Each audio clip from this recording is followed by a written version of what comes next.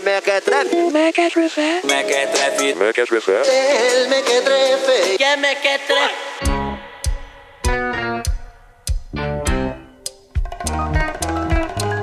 Então esse é o começo da segunda parte do Octopode, esse especial louco, entrevista especialíssima, doida, do Liciel, e claro também a entrevista do Xelão. E não percam, ouçam, está muito legal.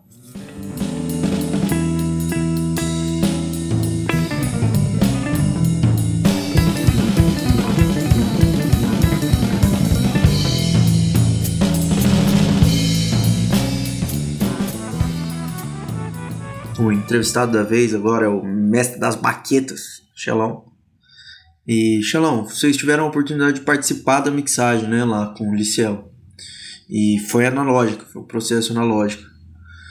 Você acha que isso contribuiu para uma sonoridade atmosférica? E o quanto vocês efetivamente escolheram essa sonoridade?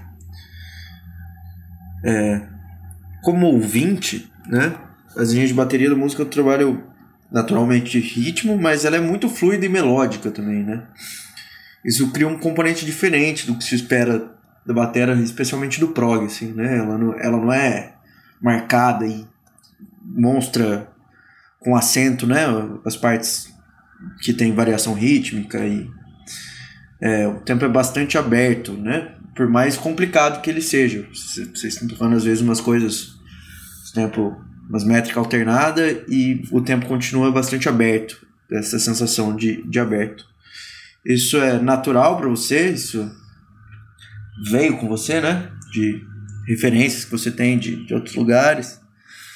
Ou você trabalhou isso para ser parte dessa composição, especialmente com a Octopode, assim? Foi uma coisa trabalhada ou foi uma coisa que é o jeito que você toca? Experiência de gravar no Rio, vocês ficaram submersos, né, pelo álbum, pelo EP. Isso ajudou a naturalizar esses ritmos complexos? Como foram as sessões de gravação de bateria, assim? Foram muito complicadas? Você teve que fazer vários takes ou foi tudo uma gravação fluida ao vivo?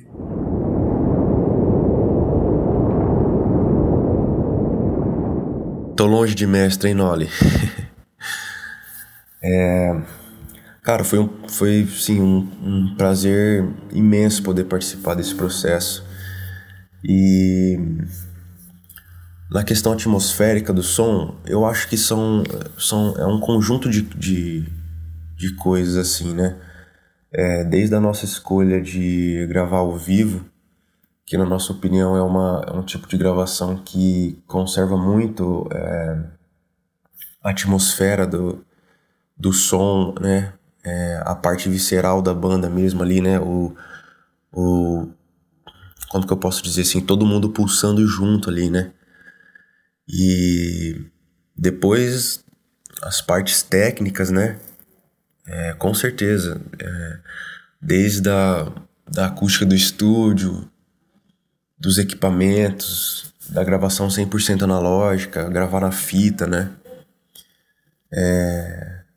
Então eu lembro assim que a gente tocando lá, assim, gravando, o Liciel ele já ia trabalhando junto ali também. Não foi um processo que a gente tocou primeiro, depois começou os trabalhos de engenharia de áudio, né? Foi tudo junto ali, então isso aí conserva muito a atmosfera, porque o cara tá ouvindo o som da banda ali, então ele já tá trabalhando imediatamente. Ele tá sentindo como é que a banda tá pulsando e já tá mixando ao mesmo tempo ali, né? Então já buscando um som de bateria, já buscando o som dos outros instrumentos, testando equipamentos e já tendo uma resposta ali na hora ali, né, do som e da mixagem também, enfim. Então eu acho que tudo isso, né, todo esse conjunto de músicos, gravação ao vivo, equipamento, estúdio, mais profissional de engenharia, né, que no caso é o Liciel. Principalmente, acho que de tudo isso, principalmente é o profissional, né? Porque a banda, você ensaia né, igual maluco e vai gravar, não tem muito segredo, assim. Então, agora, o profissional ali a gente viu que faz uma diferença, assim, absurda, não tem nem como pensar de outra forma, assim, sabe? Então, acho que é isso, assim. Para concluir, eu acho que essa questão atmosférica se dá para num conjunto de fatores mesmo, e eu acho que a gente conseguiu atingir o que a gente queria mesmo pro EP.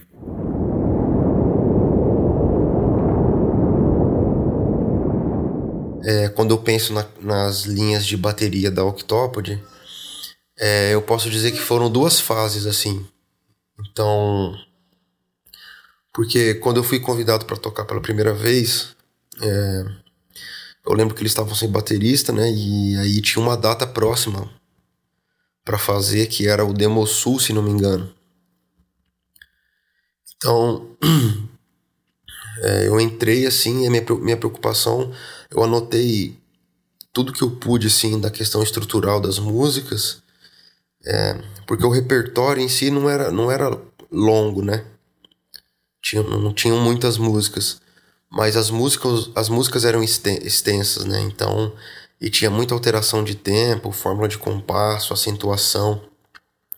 E isso para mim na época foi muito complexo, assim, porque justamente pela questão do tempo, não teve um tempo para se aprofundar no som e tal, né?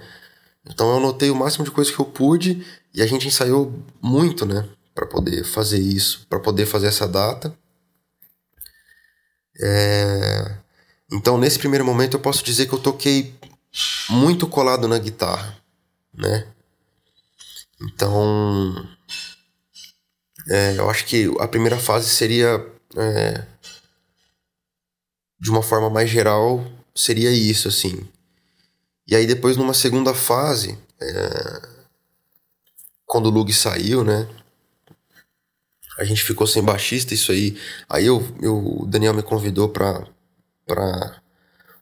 entrar pra banda, né, efetivamente e tal. Mas independente disso, já tinha rolado um elo muito forte, assim, uma química musical muito grande com ele, assim, né. Com o Lug também. Mas aí o Lugão saiu, né. E aí foi um momento ruim pro trio, porque a gente ficou sem o terceiro elemento. Mas eu digo que foi um momento muito rico pra mim, porque eu tive a oportunidade de me aprofundar no som da Octopode. Tive a oportunidade de entender melhor como que o Daniel pensava música, falando de um modo geral, assim, né? E foi um momento que eu aprendi muito com ele. Até hoje o Daniel é um cara que me ensina muitas coisas. Então, assim, foi um momento de muito aprendizado mesmo. Eu ia na casa dele direto e a gente escutava muito som, trocava muita informação e principalmente tocou muito junto. Mesmo não tendo o baixista ali, o terceiro elemento, a gente não deixou de tocar. A gente, pelo contrário, a gente intensificou isso. E aí foi daí que eu acho que começou a se formar essa questão da bateria fluida, de poder tocar de forma mais livre e tal, né? Então, porque pra mim, assim, a questão do improviso e de tocar certos estilos musicais, assim, que tem alteração de tempo, fórmula de compasso, enfim, isso aí vai muito da confiança, né? A confiança, pra mim, é uma das coisas mais fortes, assim, é a confiança mesmo nos músicos, né? Porque você se sentir seguro tocando e confiando na pessoa é outra, né? O som vai para outro lugar. Então, nesse momento que a gente ficou junto, trocando informação e aprendendo junto, tocando junto, se criou uma confiança muito grande mesmo. Eu lembro que às vezes a gente estava tocando livre assim mesmo, sem ter um tema como guia, e às vezes a gente acentuava junto, sem combinar, assim, sabe? Certas partes assim da jam e tal. Então, foi se foi se moldando, assim, o nosso... Ficou uma coisa só depois, assim, bateria e guitarra ficou como se fosse uma coisa só, saca? E aí teve uma confiança muito... Se construiu uma confiança muito grande. Então eu posso dizer que foi daí que veio essa questão da bateria fluida, de poder interpretar de forma mais livre, assim. A Octopode me deu essa oportunidade, né? Que eu vinha numa questão de... Tocava à noite e tal, tinha outros projetos que não... né? Que era um negócio mais... a grosso modo dizendo, mais reto assim e tal, né? Então, eu tive a oportunidade de colocar minhas influências a fundo ali mesmo e me aprofundar na música. Cresci muito musicalmente, assim, fazendo parte da Octopode, enfim. E aí depois, quando o João entrou, né? A guitarra e a bateria estavam muito forte, já tinha uma identidade. E aí o João trouxe toda a bagagem dele, todas as influências dele. E aí, cara, eu acho que foi isso, né? Aí foi só caminhar junto mesmo. Mas essa questão da bateria, assim, pra concluir que você disse, eu acho que veio desse momento, assim. Esse momento de troca muito forte que a gente teve.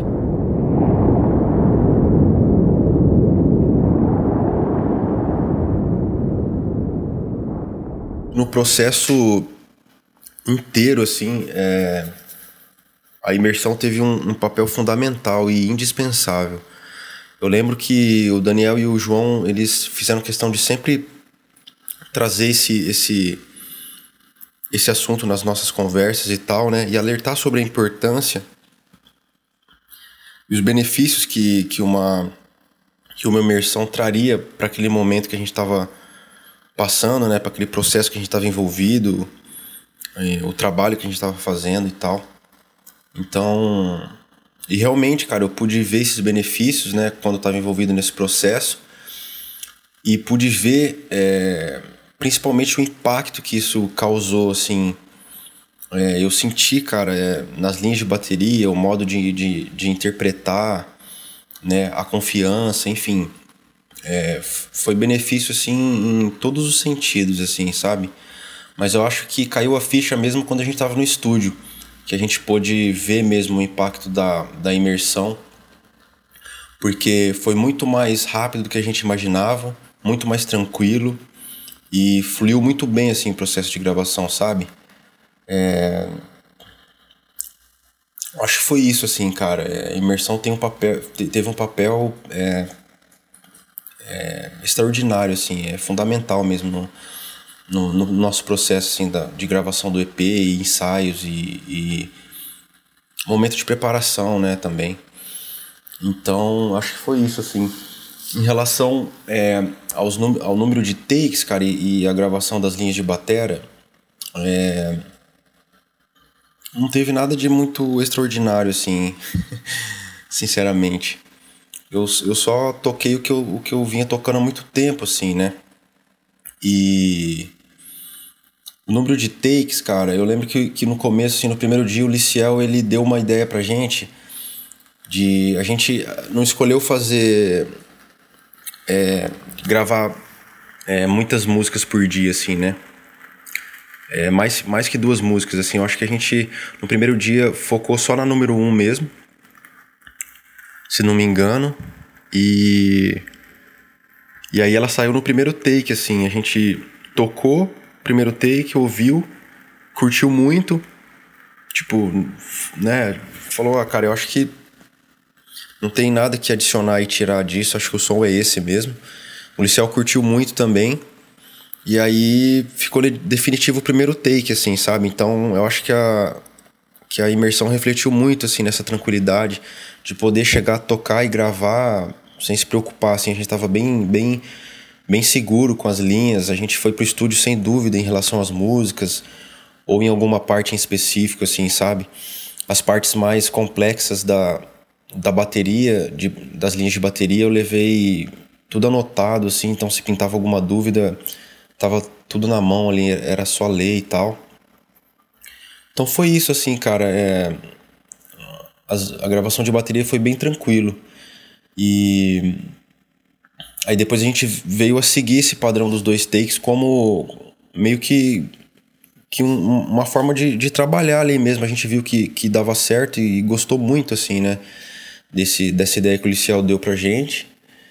E aí as outras músicas foram assim, cara. Ou elas saíram no primeiro take ou no segundo, assim. Porque quando a gente sentia a necessidade de tocar mais uma música antes de gravar, foi sempre assim, né? A gente tocava antes, aquecia, fazia uma jam e depois ia pra gravação. Eu me lembro, assim, que acho que a única coisa que a gente passou mais, assim, foi a faixa Lotus, que além de ser a música, a maior música do EP, assim, né? Com a maior duração, na minha opinião, é a música que tem as linhas mais complexas de bateria, assim, que eu precisei dedicar mais tempo e me aprofundar mais, assim. Que, se não me engano, a Lotus tem 13 minutos e alguma coisa, ou 12 minutos e alguma coisa, né? E foi difícil gravar ela porque, respondendo a sua pergunta, você perguntou se foi tudo no take corrido e tal, né? Assim, a gravação na fita, no rolo de fita, ela...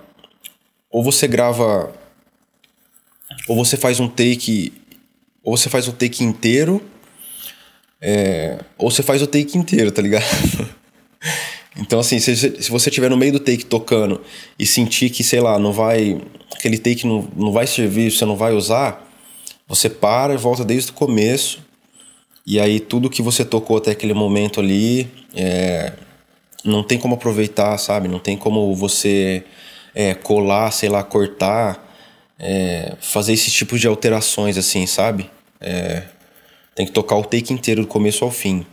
Então, por ser uma música extensa, assim, e com as linhas mais complexas, eu acho que foi a única música que a gente dedicou mais tempo, assim, antes de gravar. Mas o resto foi bem tranquilo e foi um processo bem agradável, assim. E foi um grande prazer, né, para mim poder compor, participar desse processo e gravar essas linhas de bateria. E para finalizar, gostaria, cara, de agradecer muito esse convite, de coração mesmo. Eu não teria palavras para dizer a importância que esse trabalho que você vem fazendo tem para a cena autoral da cidade e para a cena musical em geral. Então, muito obrigado mesmo pelo convite e parabéns pelo seu trabalho, Noli. Até uma próxima e grande abraço.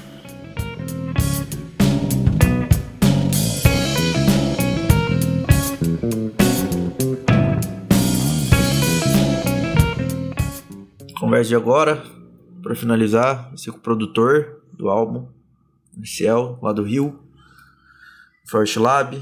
E Liciel, queria primeiro saber como foi esse processo de gravação. Se vocês gravaram ao vivo, se você gravou separado e depois juntou na mix. E foi analógico, né? Colando fita. Queria saber mais desse processo. E como foi editar ele, né? Como foi trabalhar isso e como isso afeta o resultado fonográfico do álbum, né? O que você acha mais fácil de fazer e o que você acha que apresenta melhores resultados. Falei muito com os meninos também de atmosfera, né? Da questão atmosférica do álbum. Você acha que a gravação ter sido por viés analógicos contribuiu para que esse resultado atmosférico acontecesse? E a última pergunta que eu queria fazer é sobre os equipamentos que você usa para fazer esse tipo de gravação, né? Você usa fita, você usa equipamentos que são antigos para ter esse efeito sonoro, e apesar de toda a tecnologia digital, você aplica isso à gravação analógica?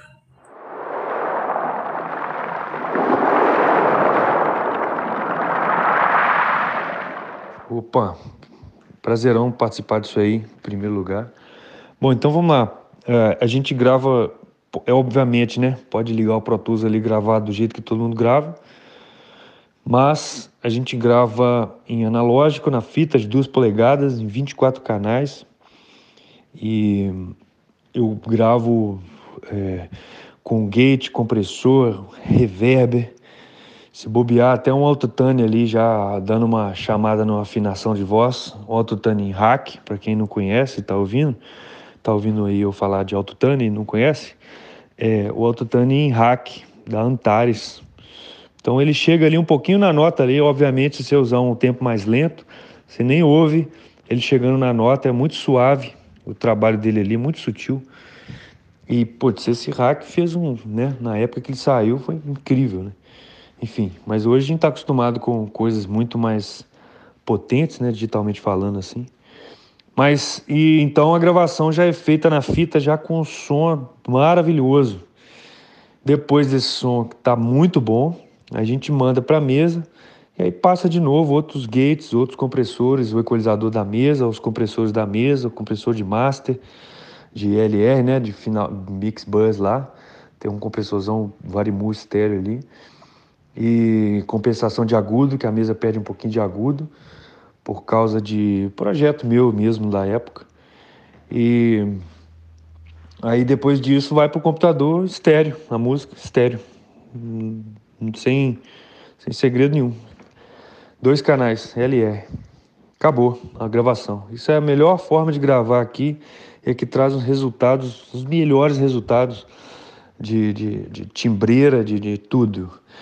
Em relação à edição e a quanto atrapalha isso na música, né? Realmente, se você gravar todo mundo separado, você vai ter uma grandíssima desvantagem aí em função de que a galera não está acostumada a gravar todos os dias, toda semana gravando. Então você pega um cara, uma banda que não está acostumado a gravar todo mundo gravando separado. O cara pode até gravar em casa ali, mas né, em casa é em casa, dentro do estúdio é dentro do estúdio. E aí você vai ter muito problema de sync, né, entre os instrumentos ali, principalmente se a banda for mais difícil ali o negócio, mais pesado, mais rápido, cheio de tempo misto. Aí você só vai acumular muito problema. Então quando a banda grava junto, todo mundo tá sincronizado, a galera ensaia bastante. Então toca todo mundo junto, um olhando pro outro ali, tocando, todo mundo sabe como é que o cara vai rolar um clima ali, né, entre todos os músicos.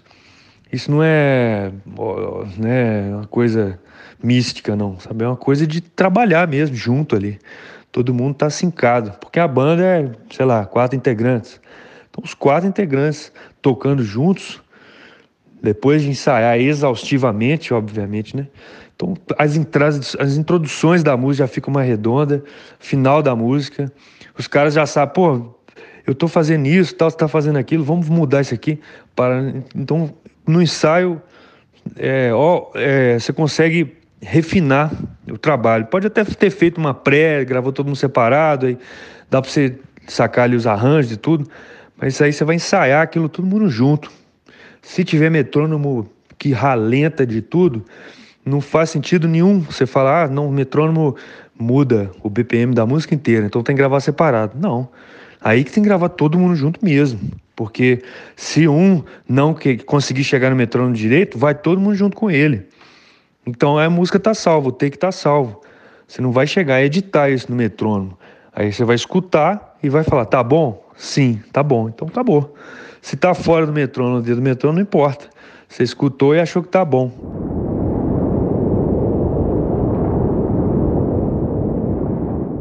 Por isso que a banda tem que gravar com o produtor sempre, né?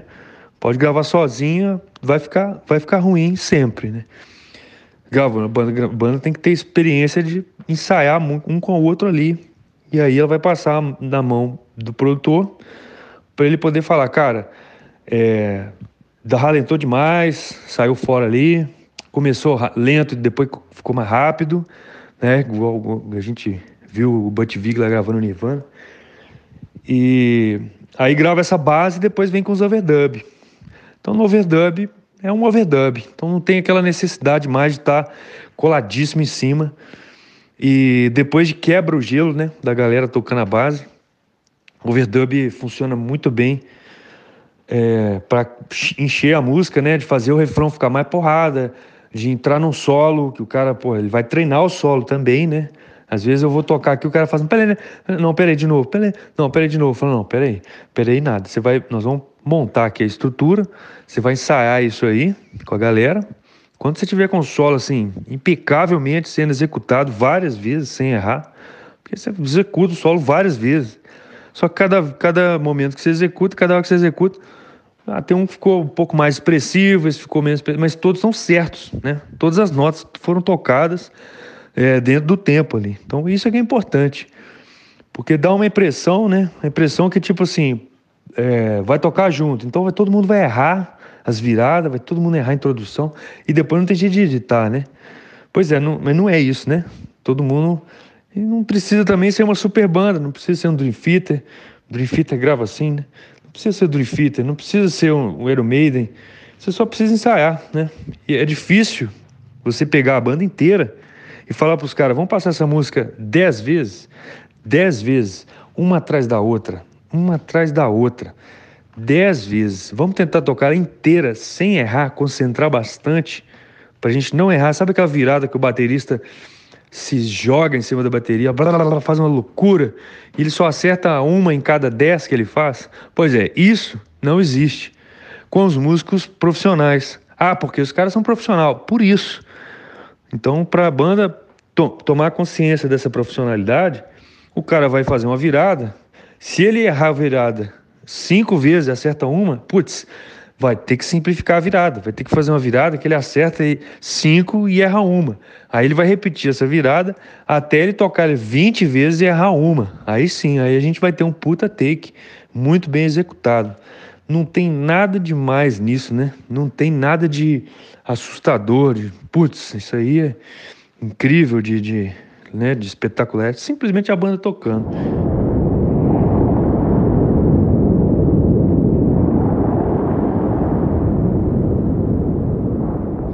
E a mix é feita toda analógica, então, né? Então gravamos analogicamente, com a banda toda ensaiada. Lembrando que, putz, antes da pandemia tinha banda todo fim de semana. De gente que nunca gravou e de gente fazendo o terceiro disco aqui. E a sonoridade vem lindo. A galera ensaia bastante. Segundo take já tá ótimo. Segundo take, escuta, perfeito, do início até o fim. Os caras suam pra caramba a mão pra fazer um take, depois no outro já tá mais tranquilo. E aí depois da primeira música gravada, nossa, as outras vêm assim, uma atrás da outra. Tem umas que saem no primeiro take. A maioria das bandas, você vai gravar 4, 5 músicas, com certeza uma música saiu no primeiro take. Primeiro take, tá pronto, né? E então é isso. Então, ou seja, gravar resumo da história, né? Aqui sim é tudo analógico, se quiser, né? Eu ainda não encontrei uma banda que vai entrar aqui e falar, não, a gente quer gravar no Pro Tools ali com os plugins e tudo. Ninguém quer ligar nenhum equipamento aqui dentro. Tomara que essas bandas não venham aqui, no caso. E a gente mixa analógico, sem usar absolutamente nada de plugin, só usando os periféricos que eu tenho, meus reverbers, coros, efeitos, né? Eu tenho piano, harmony. Se precisar de outra coisa, de um sintetizador, tem um sintetizador. Se precisar de uma coisa a mais, a gente dá um jeito de conseguir emprestado ou aluga com vários amigos, né? Então, assim, não falta nada para fazer uma gravação com o que você precisa dentro do estúdio, todo analógico, né? E então é isso. Futuramente a gente vai colocar a gravação de vinil, então o cara vai poder gravar tudo analógico e levar o vinil para casa. Então, assim, no processo que é bonito isso, né? A gente está em 2020 e todo mundo usando computador, todos os estúdios, todos, né? 99% dos estúdios, 99,9% dos estúdios usando computador. Pouquíssimos estúdios no mundo gravam e analógico 100%. E quase nenhum estúdio no mundo, se conta isso, vai contar nem 5, sei lá quanto, 10 talvez, que eu conheço aí, te entregam o material em analógico. Acabou, não tem arquivo, né? Isso é que é legal. Acho que a gente trabalha com uma coisa tão comum, né? Principalmente hoje em dia, todo mundo tem um computador, todo mundo tem uma plaquinha de som, todo mundo tem tudo que precisa para gravar. Só que Se você for escolher um caminho bem mais difícil, mas bem mais difícil, que é gravar a banda toda junta, quer fazer um negócio todo analógico, é muito difícil, moroso, cansativo e raro. E aí você vai ter a sua recompensa em cima disso, com o tempo.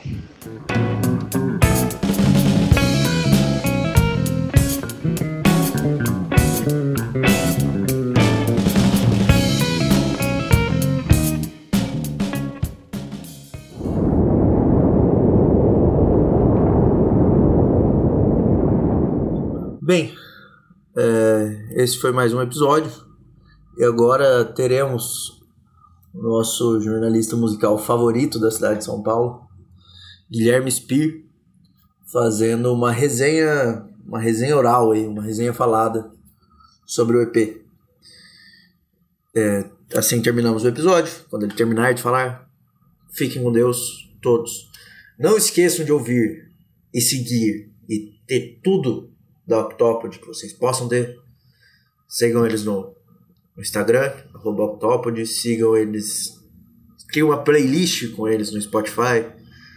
Acompanhem a Octopode em todos os lugares. Também acompanhem o trabalho do Liciel, Forest Lab. Só dá uma googada aí que vocês acham. É um trabalho bem doideira para quem se interessa por gravação, esse tipo de coisa. E sigam o Spir também, Guilherme Spir. Faz ótimas resenhas. E que Deus abençoe a todos, menos alguns. Um abraço.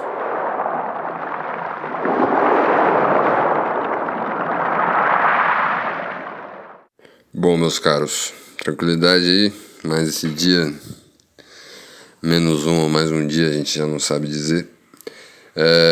Sobre o disco da Octopode, eu queria pontuar que acho que mais do que, né, a gente ficar nesse trabalho chato e típico de ficar categorizando e colocando a sonoridade das bandas numa caixa, eu acho importante valorizar o aspecto orgânico, né, que é o que eles propõem, né, com essa questão de não só dessa confluência de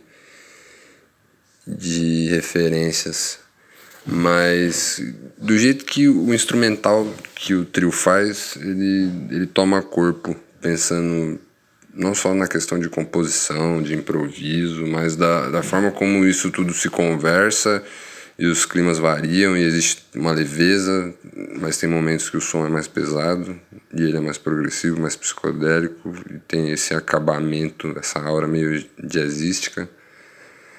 É um som para pensar, acho que é essa questão da concepção mesmo, de ter propostas que consigam se estender e criar esses universos, né, mano?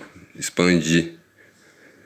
E tá sempre conversando com um repertório que, né, como é o dia a dia do músico e esse estudo é frequente, tá sempre aumentando. Então acho que é isso que eu tenho para dizer sobre o EP, né? Na verdade, o que é interessante é que é um EP bem longo, né? Para ser um EP, eu não sei se vocês agora estão falando que é disco, mas o que eu tenho para dizer é isso, assim, esteticamente muito rico, muito interessante, mas o que eu tenho a destacar, assim, principalmente, encabeçando tudo isso, é a forma orgânica como as coisas foram pensadas, assim. E como isso é claro no disco. Como eles conseguiram criar transferir, na verdade, né? Porque como você tá gravando, pensar em manter essa essência do negócio. Achei muito louco. Incita coisas criativamente, eu acredito.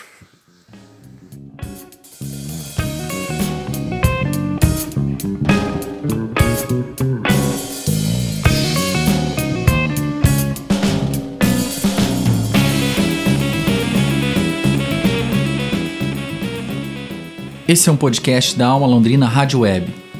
Edição de áudio Thiago Franzin, produção radiofônica Teixeira Quintiliano e apresentação Pedro Noli.